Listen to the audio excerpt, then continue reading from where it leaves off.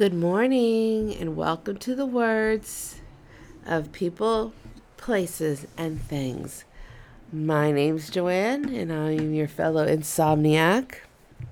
It's around 3:48 a.m. and I cannot sleep because I just have words swimming through my brain. And I know there's more of you out there. So if you're listening, no, you're not alone. I have a poem I want to read to you. It was by my beautiful great Aunt Lillian. It's called The Cedar Chest. I guess I've been going through old belongings of myself and getting rid of stuff. So this poem kind of just makes me think of that feeling and that sensation when you're going through old stuff to get rid of.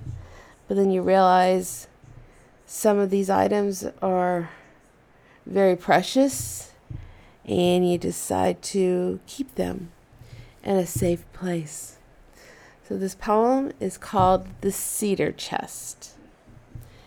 In a corner on a rainy day, I think of some relics that are stored away in an old cedar chest made of days of gone, before they were styles in a store far beyond.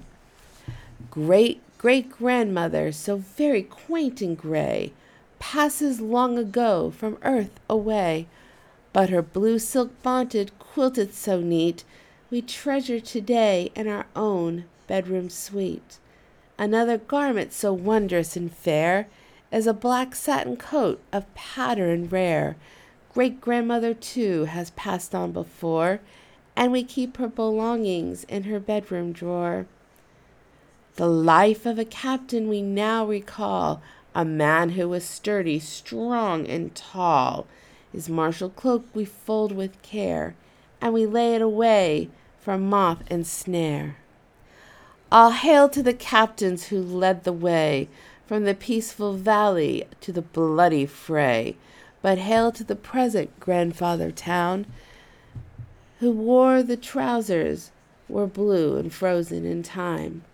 And now from war and its terrible senses, it is time to remember and drop all defenses, to a maiden whose heart was happy and gay as she dropped her gown for her wedding day.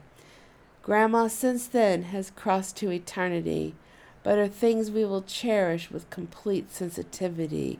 All these and more in our chest are found, but we celebrate their lives for which we are bound. And when the life it's over and its work is all complete, grandparents we shall meet and share our heartbeat. Wow. I think what's just so beautiful about this too is that not only is she talking about them in the poem, but she's also bringing up how important these items are and how it's brought her together with their memories, and one day everybody will come together. And I love this stuff.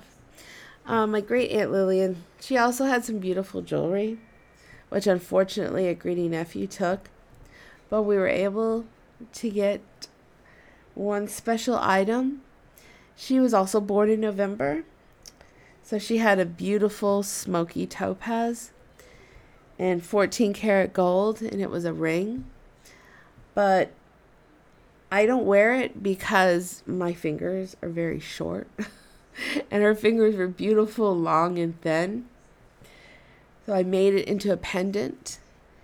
And every morning I like to squeeze this pendant and I give it a kiss. And I always think of her grace, and I ask for her strength every day. I don't know if she hears me, but I hope she does. And maybe one day too, of course not in the near future, I definitely want to live a little bit longer, but maybe one day too, I will meet her again, and we'll just sit down and have wonderful conversations about her family and about everything that she's done. So I hope you are all able to get some rest, and we'll talk to you again. Have a good night.